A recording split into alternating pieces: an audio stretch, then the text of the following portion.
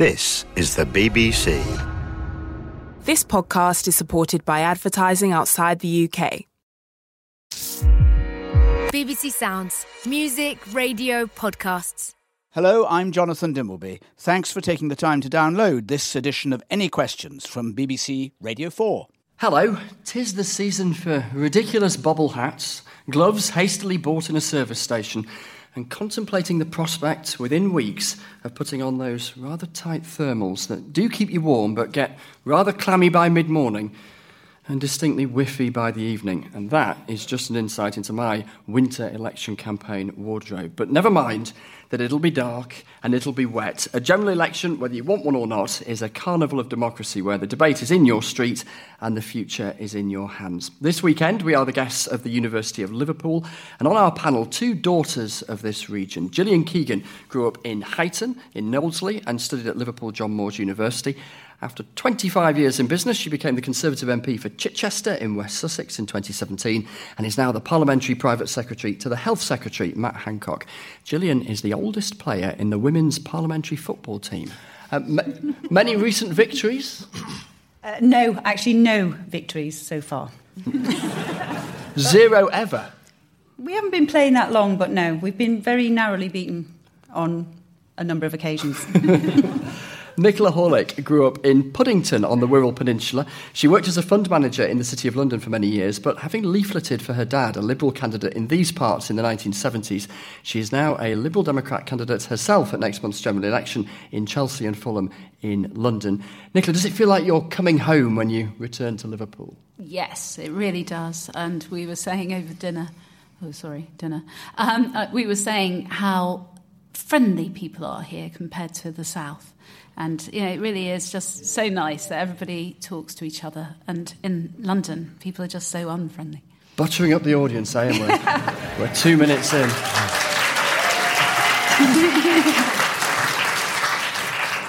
Transparent, but it worked.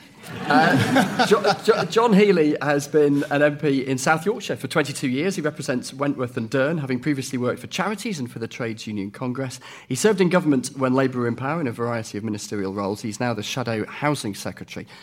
And John, I read that you keep a white hard hat in your office. What's all that about? That's a relic from the campaign trail in 2010 when I was Labour's last housing minister before we lost in that election in May.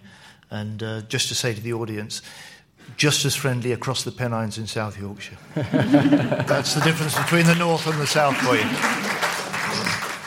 Now, I like to think that I can put a shift in, but I am a slumbering sloth compared to Iain Dale. Iain is a presenter with LBC and he is a political commentator. He finished on the radio at 10 o'clock last night and he was on my telly at 6:30 this morning as I was eating my Rice Krispies. He's writing a book about the state of our political debate called Why Can't We All Just Get Along? And he's been keeping readers of his newsletter regularly updated on how many words he's written. What are we up to, Iain, and what do you have to get to? Well, I was actually writing some on the train coming up here, which, as it was delayed, I wrote more than I thought I would. So I've written 40,000 so far, of 70,000, so we're nearly there. And how many of those 40,000 do you think make the cut in the end? About half. Right. Iain, thank you. Ladies and gentlemen, your Any Questions panel.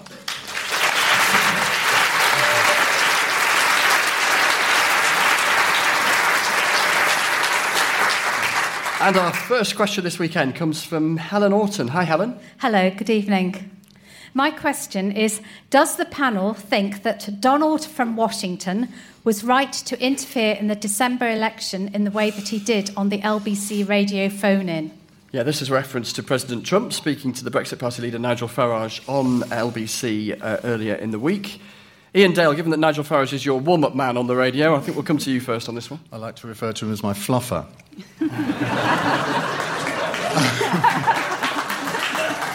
Look it up, or maybe not. No, he wasn't, is the simple answer. Look, when Barack Obama interfered in the European referendum, I was the first to criticise that. So I can hardly sit here now and say Donald Trump was right to diss Jeremy Corbyn in the way that he did yesterday. Funnily enough, though, I think as a result of that interview, Jeremy Corbyn probably came out of it more happy than people in Downing Street. Downing Street were not very happy with Donald Trump at all at the end of that interview yesterday. But it's Donald Trump being Donald Trump. I mean, he won't have even thought about the fact that he's a foreign leader commenting on a foreign election. He was just, I was going to say he was answering a question. It wasn't actually a question that Nigel Farage even asked. He just volunteered the information in the way that he does. But if you listen to the whole half an hour, he was actually much more lucid than you sort of sometimes see him on platforms. I mean, you saw that press conference that he did after al-Baghdadi was killed. I mean, it was just awful to watch. And he will only be interviewed by people that he knows and likes. He wouldn't be interviewed by an aggressive interviewer. But sometimes, as you know, Chris, in interviews, you don't have to be aggressive to get newslines. And whatever people think about the fact that it was Nigel Farage conducting the interview, he got 6 cracking newslines out of that interview. Gillian, Keegan. Well, I think it probably was good for Nigel Farage, and certainly that's what it was intended to do. But clearly he should not be interfering in our election. I don't quite know what impact he will have, because I think everything he says, we tend to do exactly the opposite. He's not somebody that we warm to. He's not somebody we listen to. He's not somebody generally that lots of people admire. But certainly he does this all the time, though. I don't know why we're surprised. He does it on Twitter all the time. He does it... it's unusual to do it on a radio show. I think it's the first... I don't know whether he's done that in the US, but it's the first time I've heard him on the radio. And he clearly hasn't read the deal either, because what he was saying about the deal, I have read the deal in great detail, was completely wrong. So, no, it was inappropriate, and I think also probably misleading and insulting to some of our politicians. And, we're in the middle... Well, we're about to start a general election. What does it say, though, about the Brexit deal if the President of the United States does conclude that it might not be what's needed to be able to do a trade deal with his country? I don't think he's read it. And I'm not 100% sure he's in the detail. I think that's what many people would say about him anyway, but I don't know if he's really in the detail. This does... And actually, the reason Boris went to get another trade deal, to renegotiate with the European Union, was to enable it to be more easy to do free trade deals with the US and other countries. And that's what, he spent the last few months doing. So that was the entire objective of that deal, as well as not having a backstop, which we stayed in for a long time. John Healey, is it old-fashioned for us to expect that foreign leaders will keep their noses out of our elections? Why shouldn't they be able to comment? No, it's not, and it's right that we should expect that. Trump's taking too close an interest in our election for my liking and in our NHS, and I think, as Iain Dale has just said, it may well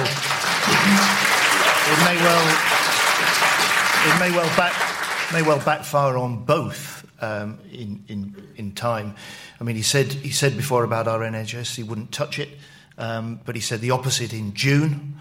To what he said in this interview, and you've got to ask, if the trade deal with the US is not going to include the NHS, why have there been 6 separate meetings between US and UK trade officials where medicines pricing has been discussed? And I think in the end, look, you can't trust Trump, and actually you can't trust Johnson to stick to their word. And my worry from Trump's interview and from the way that Boris Johnson has tackled the whole question of his Brexit deal is if he wins the election and gets his bad deal through this country, then he's going to be desperate to do a trade deal, any deal with the US, and that's going to be bad in the future for our NHS. Why do you...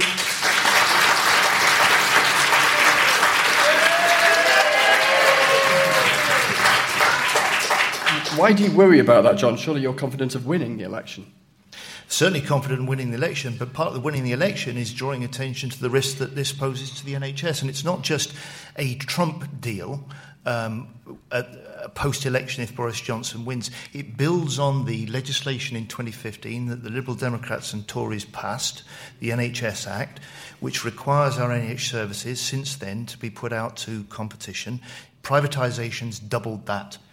Since then, and what a trade deal normally does is privatisation of the NHS increased in the Blair government more than it has done over the last 10 years. Iain, It's complete scaremongering. The fastest rate of privatisation has been since 2010. It's locked in by 2012. And if you have a trade deal on top of that, it'll put rocket boosters under the NHS privatisation and opening it up to US corporations. OK, we're meandering some distance from Helen's question, and then we will return to some of these themes a little later. Nicola Horlick, your reflections on Helen's question. Well, I do think it's interfering. I also think it's absolutely extraordinary that the President of the United States should do a phone-in with Nigel Farage on LBC. Great for LBC. Commercially, a great success, I'm sure. But I have to say, I think it's a very strange thing to have happened. And also, I do very... Radio presenter interviews politician. What's strange about that? Well, he's the President of the United States, and it is interfering in an election period. OK, technically the election hasn't started, but it seems to me pretty strange that this happened. And I completely agree with what John said about the NHS. There is a real fear that we are going to be bounced in some terrible trade deal, and that we will end up having privatisation by the back door of the NHS, and that is a great concern. I thought one of the interesting things, though, about the interview was when Trump was trying to encourage Farage and Johnson to get together and have some sort of pact. And it's going to be very interesting over the next few days to see if that happens. My guess is it won't. Because let's remember, the reason that David Cameron had the referendum in the first place was he was trying to stamp on Farage and the Brexit Party. That was the whole idea. So I think it's somewhat unlikely, but it's going to be very interesting to see what happens. Well, on that very theme, let's take our next question, please. Hi, I'm Stephen Waller-Flynn, and I'd like to know if Boris was right to have rejected becoming part of a Leave alliance. I think this is one for you, Gillian Keegan. Personally, I'm delighted that he has, because I believe that the Conservative Party is the only party now that can deliver Brexit. There is only one party who has... And you may not want Brexit to happen. You know, I voted to remain. I campaigned to remain. But ultimately, I am a Democrat. And we are one of the oldest and most respected democracies in the world, still. And we ought not to ignore that. At our peril, I think we would. We're one of the oldest most respected democracies in the world. And what we would say if we didn't deliver Brexit is your vote did not count. And I personally am not willing to do that. I'm very much against no deal. I'm very much against a second referendum. I think they're both the wrong outcomes. They're both the wrong outcomes. So what we need is a deal. Now, Boris has a deal. Nigel Farage has now said he doesn't want that deal, he doesn't like that deal. So there's no reason to do anything. The Brexit Party with Nigel Farage, I've felt this for a while, I think actually it's a vehicle for him and it's a vehicle for his publicity. I'm not sure how much he really cares about the cause anymore, because he's always moving the goalposts of what actually Brexit is. Well, he would argue, and he has argued for some time, that he thinks a true vision of a true Brexit is leaving without an overarching... He did not argue that in the referendum. But he's been arguing it consistently in recent months, hasn't he? But what about the thought that says, you've made the argument that, Brexit needs to be delivered and that the Conservatives have a plan and have a deal. What about the argument that says if there isn't some sort of Leave alliance, there is a split amongst Leave voters in the general election, and that could allow the exact opposite of what you want to happen. In other words, a government that wants another referendum or whatever. Well, that is a risk. However... It's a big risk, isn't it? I don't know if it's a big risk. I think, if you look at some of the polling now, they basically said that they thought, the Leave voters were supportive of Boris's deal. Many people are supportive of Boris's deal. So, lots of businesses are supportive. The NFU is supportive. The Federation of Small Business, the CBI. Many people are supportive of this deal. So, actually, I think, Nigel Farage, what you have to remember, is completely unaccountable for anything that he says. When he says no deal, if no deal was a complete disaster, who's accountable for that? Not Nigel Farage, the government of the country. And so it's very, very easy when somebody has none of the accountability for them to continually move the goalpost to some utopia that was never discussed in the referendum at all and say this is where we all need to go off. It's a stupid position, and it's also an irresponsible position, and we should never be a party that goes into any kind of alliance with the Brexit Party. We will have the Brexit Party on any questions next week when we come from Falkirk. Nicola Horlick. Well, let's remember that the Brexit Party actually won the European elections. So it seems to me that the Brexit Party should stand in these elections. They should have candidates in every single constituency, because that seemingly is what people want if they voted for them, and that's part of democracy. So I think it would be wrong for there to be some sort of Leave alliance. In terms of whether that then splits the vote, well, it probably will. And the question then will be who will suffer from that.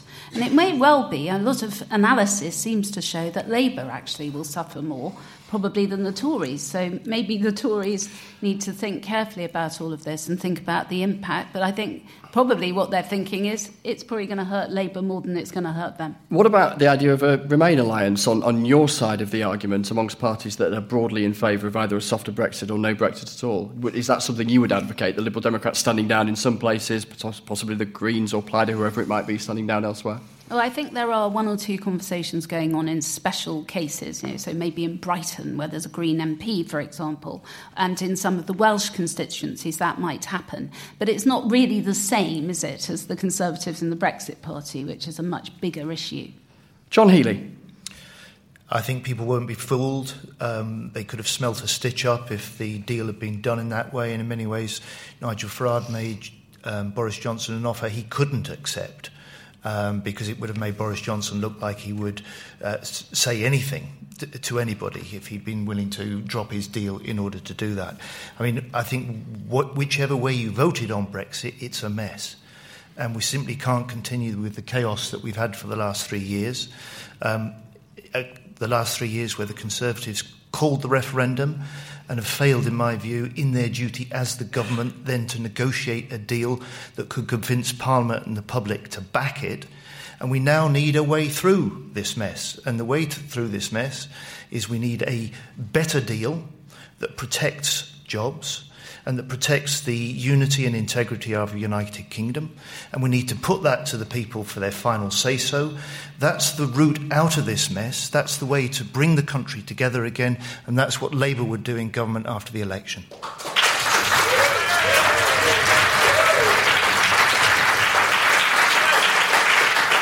Iain Dale, I'll come to you in a second. Just a couple of tweets from people listening. Love_Brexit tweets.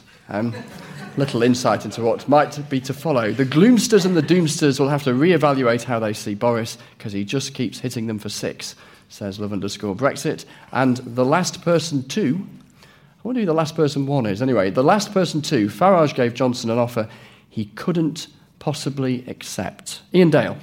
Just on John's point, I'd love to know how another referendum would bring the country together. It would be incredibly divisive. But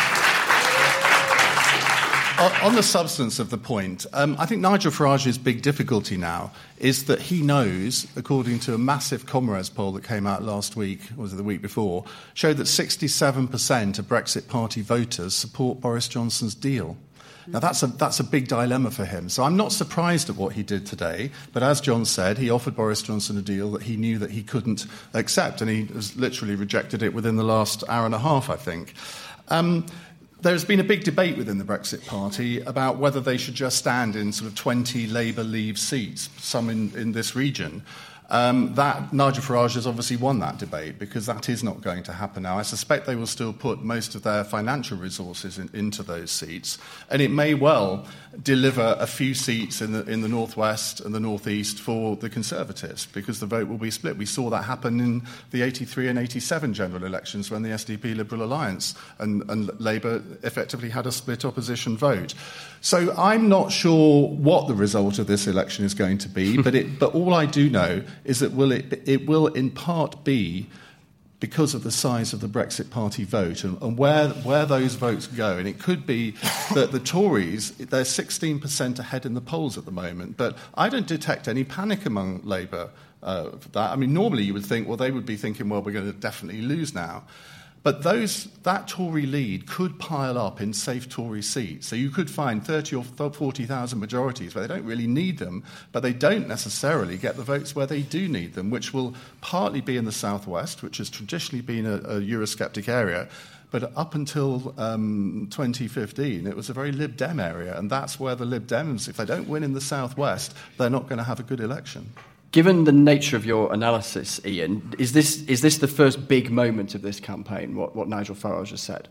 Yes, I think it is. It is a big moment. But it is impossible to predict. And you will find a lot of political commentators like me pontificating over the course of the next few weeks about what the result will be. I did that in the last election. I predicted a Tory majority of 100. So don't listen to a word I say, basically. Let's return to Stephen, our questioner. Stephen, your reflections, I guess the answer to your own question. Well, I'm clear that Boris promised this country that he would deliver on Brexit. And I think he needs to think very carefully before he closes off any options to do that. This election, in my opinion, is primarily about Brexit. And before it even starts, he's ruled out probably the only safe way of delivering it. Can I just come back very briefly on that? Because I think one other point to make is that the result of this election will also partially depend on how many of you blame Boris Johnson personally for the fact that we didn't come out on the 31st of October, and how many of you, because of that, then decide to give your vote to Nigel Farage. And it's impossible to predict that at the moment. Or indeed, how many of you see this as a much bigger question? It's a general election. We're picking a government for the next 5 years that's got a job to do that's more than Brexit. And that's one of the big failings of the last 3 years. One of the big failings of the last government over the last 3 years, they've been incapable of dealing with anything, as we've seen failings on all fronts, not just on the ability to deliver for Brexit. And that's from real wages falling to the housing crisis, the crisis in the NHS and policing on our streets. This is a big moment for this country, but it's a choice for the next 5 years, not just the Brexit deal that we need to get through. Hang on a second here. Let's bring in Gillian Keegan as we expand this conversation instead of nipping around the table for a second time. Gillian Keegan, just responding to John Healey. Well, I mean, I think it is obviously got to be about more than Brexit, because we do. I mean, it would be nice to have a government for 5 years. I mean, obviously we've had 2 elections now in every 2 years, and that's largely been driven by Brexit. But it is fundamental that you do choose a government above and beyond Brexit, of course. And that government obviously needs to have a strong. I mean, you know, this is Liverpool. I'm from Liverpool. I know that Conservatives are not necessarily that popular here, although there are more. I have to say there are more Conservative MPs who are Scousers than there are Labour MPs actually from the place, not representing. You know, so I know it is a tough sell in this area. But the reality is, you do have to choose a government that you can trust with the economy.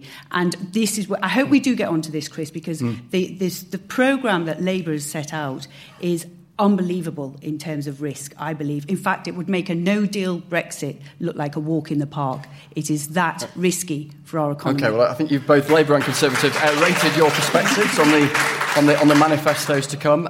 Nicola Horlick. Yeah, well, I think the problem is that a general election isn't really the right way to decide the Brexit question, because, of course, a general election should be about everything else as well. So why are you standing? Unfortunately, we couldn't get a referendum. I think there have been 17 votes in the House of Commons, and we never actually managed to get to the point where we could have a second Why are you standing in a referendum. contest that you don't think should be happening? Well, given that it is happening, and given that I want to stop Brexit, I was one of those people who was sitting in front of the television and hearing politicians every single day saying people just want to get it done. Well, that's not actually true. There are large numbers of people who don't want to get it done. They actually just want to stop it. Okay. And they want... If we want our economy to recover, because it is slowing down pretty rapidly now, stopping it is the best way to reignite growth and to have future prosperity. How can you call yourself a Liberal or a Democrat when you say things like that, where you want to stop something that the majority of the country voted for? Well, we'll see, won't we? We're about to have a democratic vote. OK. Tell you what. I'm going to draw a discreet veil over Brexit conversation. If you're inclined to shout out in the audience, by the way, our listener at home or in the car can't quite hear you, but I urge you to pick up the phone to any answers tomorrow lunchtime or Saturday lunchtime after the Saturday edition of any questions. Anita Arns is in the chair for 45 minutes, 03700 100 444. 03700 100 444. Lines open at 12:30. Oh, by the way, as I mentioned a few minutes ago, we are in Falkirk next week, the Falkirk Wheel, and tickets are still available via the Scottish Canals website. So if you punch Scottish Canals into your favourite search engine, you can come along. You can come along to any questions in Scotland, where the Brexit Party, who are featured in tonight's conversation, will appear. The Scottish Canals Trust, I'm being told. Don't want to send you in the direction of any other canal websites with a tartan hint. The Scottish Canals Trust. Yeah, definitely that's where we'll be in a week's time. Let's take another question from Neil Pye. Hi, Neil. Hiya. Good evening. My question to the panel is, has British politics become too dangerous for women to participate in and engage with? Let's start with Liberal Democrat candidate Nicola Horlick, because you're venturing into politics at just the time when some people are making the argument that they want to venture out of it. Yeah, I seem to be swimming against the tide. And it is terrible, the abuse that women politicians get. And I think one of the problems, Twitter seems to be the main playground for this. And it seems to me that it's wrong for people to be able to hurl abuse and be anonymous. So I think we should actually legislate and say people have to be identifiable. Because if people are making death threats against female politicians, that clearly is absolutely wrong. And although a lot of it is just, people making empty threats, there have been terrible instances we know in the past, and particularly the death of Jo Cox. And I think it has to be taken seriously. We cannot ignore this. And in fact, there was this terrible story a few days ago about Gina Miller, where somebody apparently has set up a crowdfunding site to hire somebody to kill Gina Miller. I mean, this is just not Britain, the Britain that I know and love.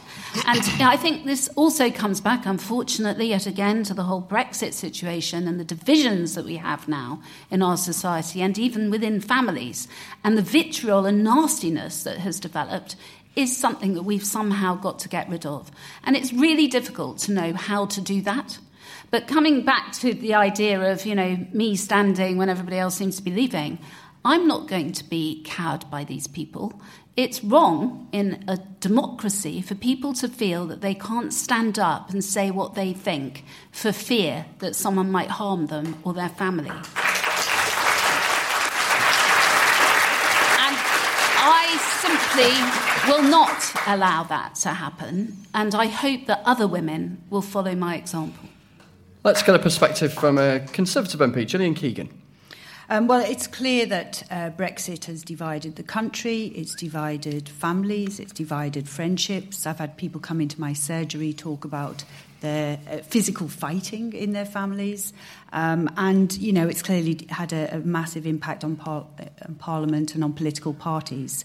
And we do need to remember as a country that before this election in June 2016, the vast majority of us woke up in the morning and we did not think about Europe.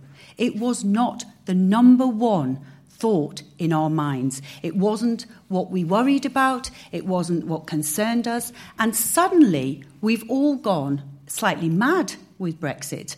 And it's like an earworm. It's kind of got into everybody's heads. And I don't know whether it's a proxy for something else or whether it's just it's got two tribes and it's got all of the, the West Side Story. It's got all of the characteristics that normally make for a good argument.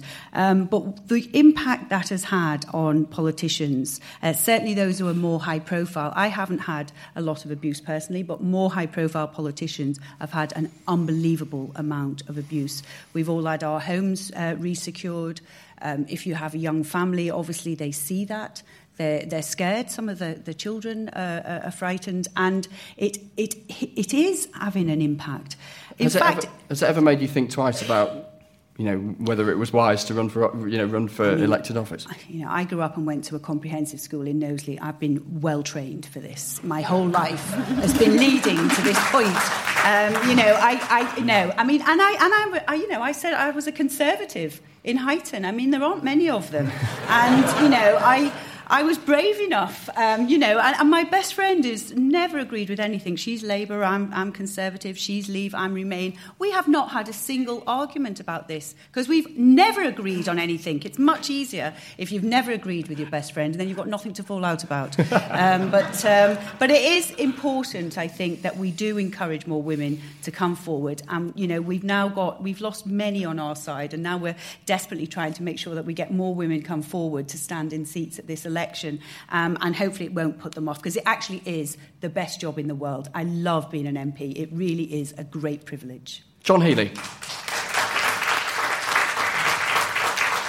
It certainly is. It is a very special job, and it is a great privilege to serve the people who elect you to do that job. It isn't just about Brexit, though, as Gillian Keegan has suggested, but it is certainly true, and the question is right, that this has got a great deal nastier in recent years.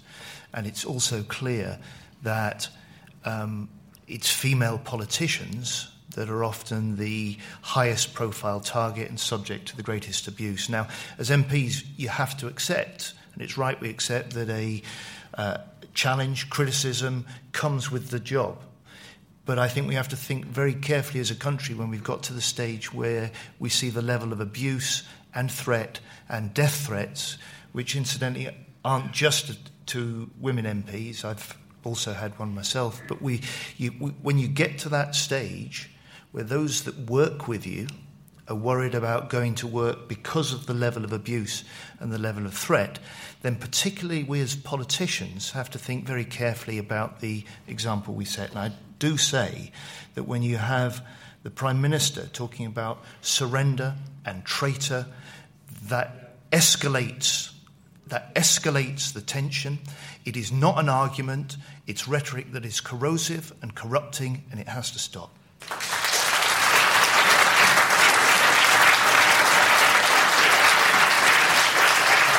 John Healey, you mentioned there in passing being subject to a death threat yourself. Yes, it's being investigated at the moment by the police in South Yorkshire. Iain Dale, this topic, overlaps, doesn't it, with the book you're writing?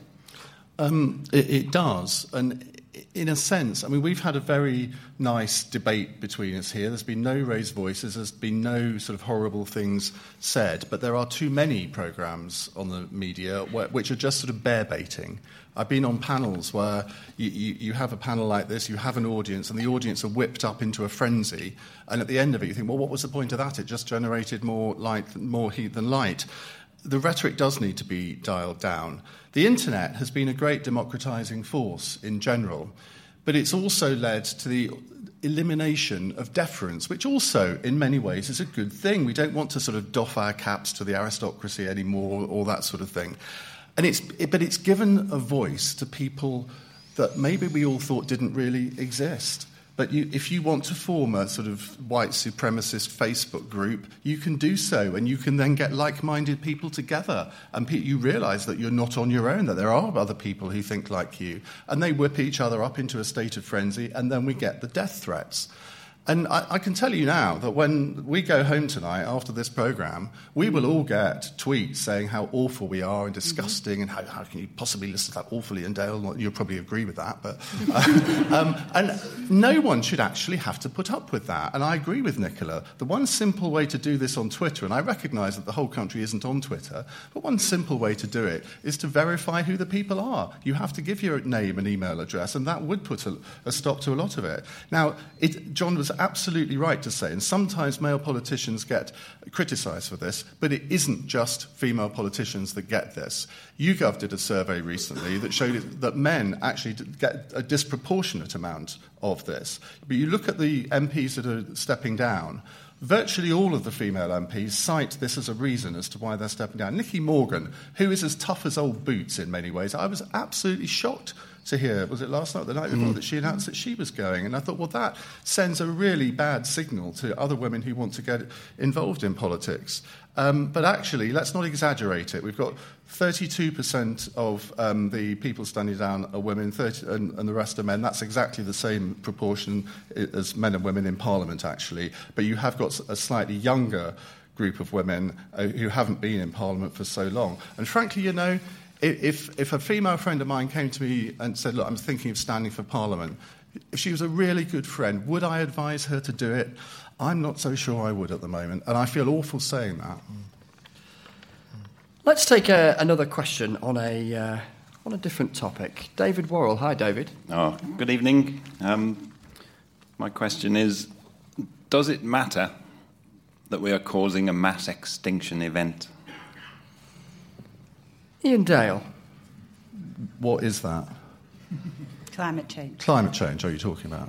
No, I'm not talking just climate change. I'm meaning the way we're using absolutely every resource we can lay our hands on, expanding at an enormous rate of knots, and essentially killing off other species. Well, I mean,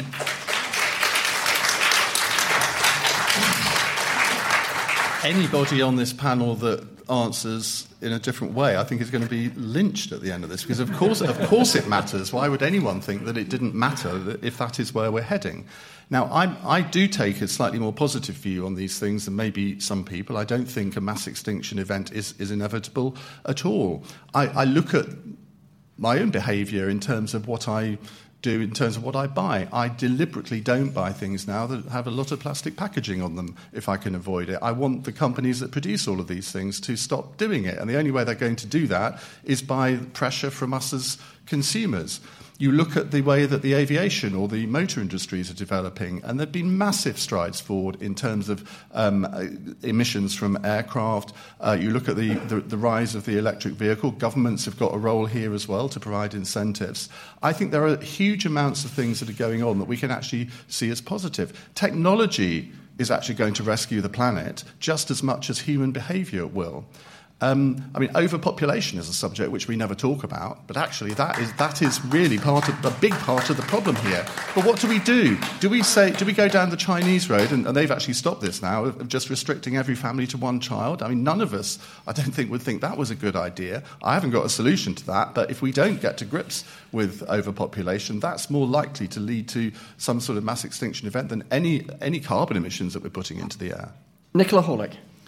Well, it is a terrible, terrible problem. We have to do something about it. And it isn't just about us being extinguished. It is about the incredible planet that we have and the diversity within it that we have to do something about. And coming back to the whole Donald Trump thing again, I think one of the problems is America's stance on this, which is so terrible, and the lobbying that goes on from the oil companies. I was actually rather pleased when the RSC decided to get rid of BP as its main sponsor, because that sends a message. And, I know that BP is doing quite a lot in terms of green energy, but not enough.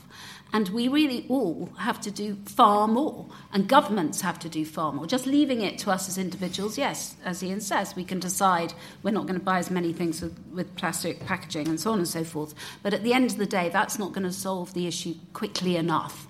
And, when you see these documentaries where there is vast amounts of plastic in the ocean, which is killing off large numbers of amount of sea life, and all the amazing documentaries that David Attenborough has done, it makes you realise how terrible the problem is. And I think the only way is to actually have guidelines and legislation to say that you can't package things in a certain way, that you can't have diesel cars. And Bristol, in the last few days, has said that they're not going to have diesel cars.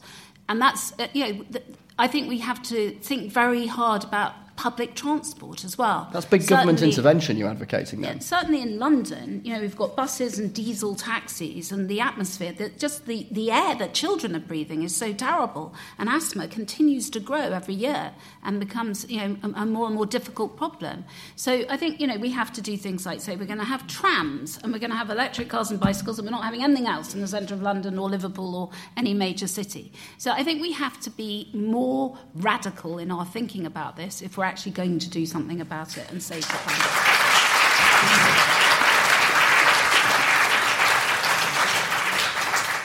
Gillian, Keegan, how big a chunk of the Conservative manifesto should be devoted to all things the environment? Because it's become, hasn't it, in the last few years, despite all the noise around the Brexit question, a really big dominating theme of our national conversation. Yeah, it absolutely has, and it absolutely needs to be. One of the shames, really, the sad parts of having this election now is actually we just introduced the second reading of the Environment Bill, which is a massive bill. I don't know how many people have read it. I have, and I spoke in the debate. And it's got a lot of really, really ambitious targets, but also some very good practice in there. Like what?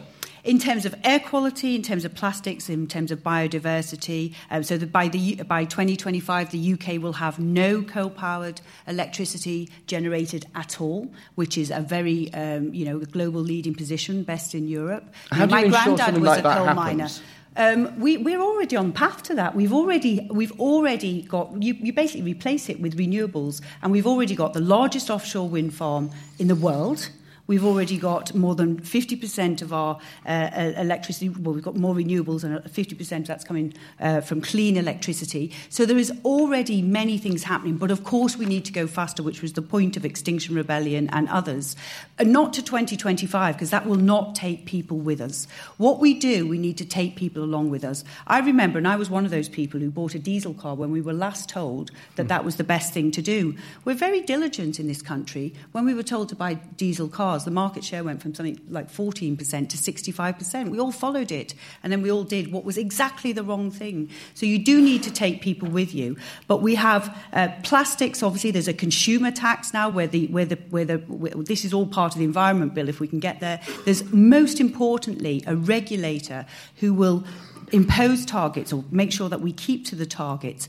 And, of course, we have legislated to be net carbon neutral by 2050. Now, some want us to go quicker, and it could be when we get those plans in place.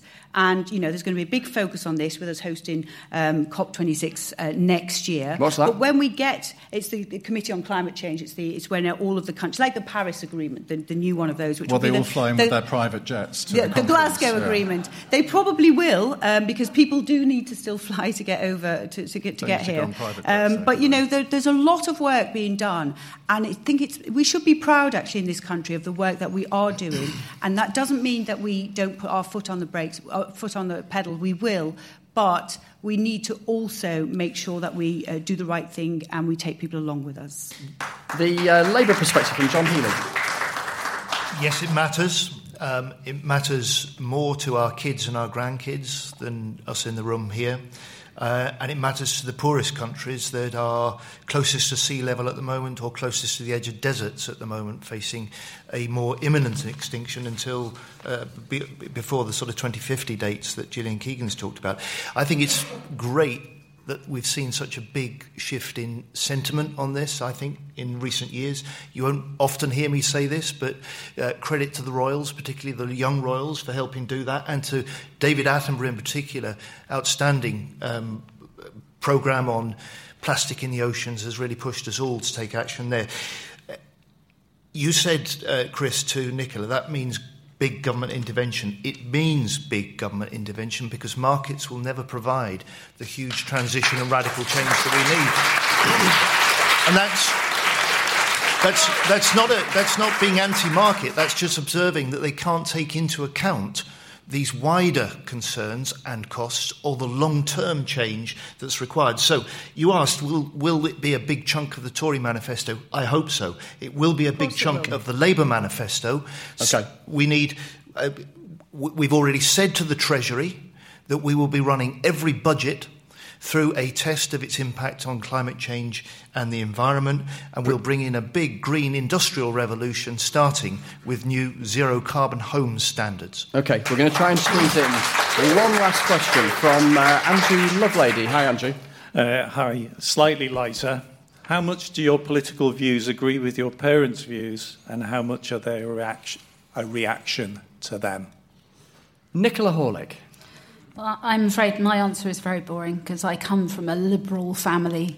As Chris said in the introduction, my father was a candidate for the Wirral in the 1974 general elections, both of them, and then in a by-election in 1976.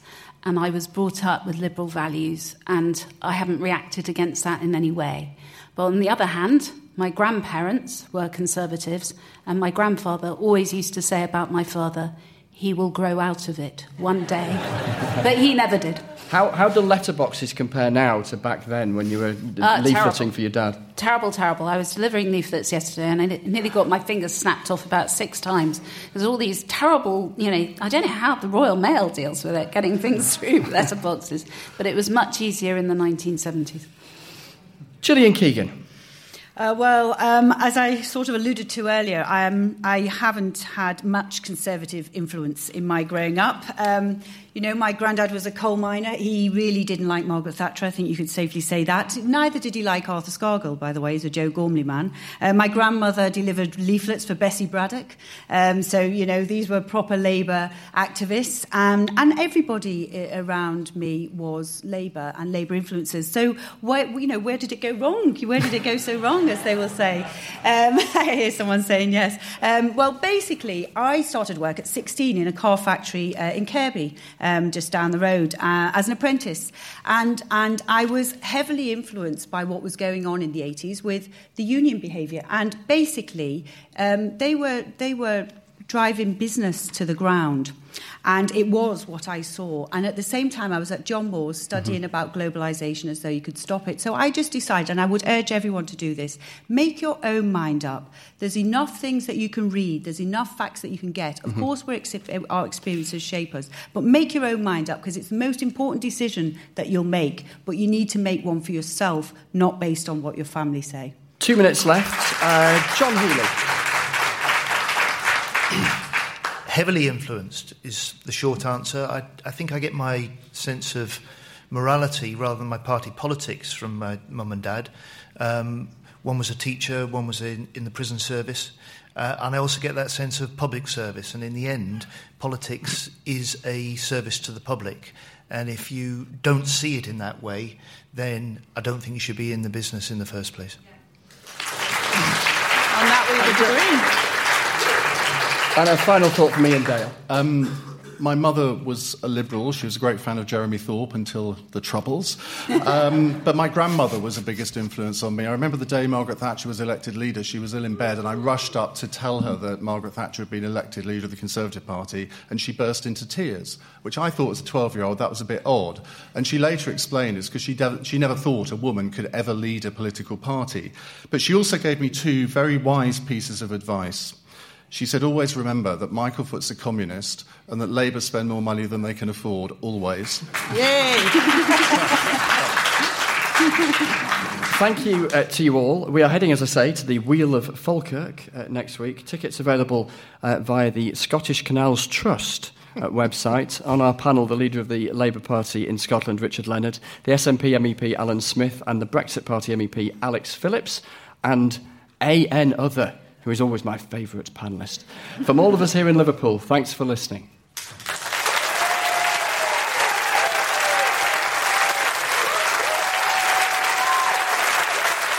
I hope you enjoyed Any Questions this week. To find out more about the programme or how you can get us to come to your area, then go to the BBC Radio 4 website and search for Any Questions.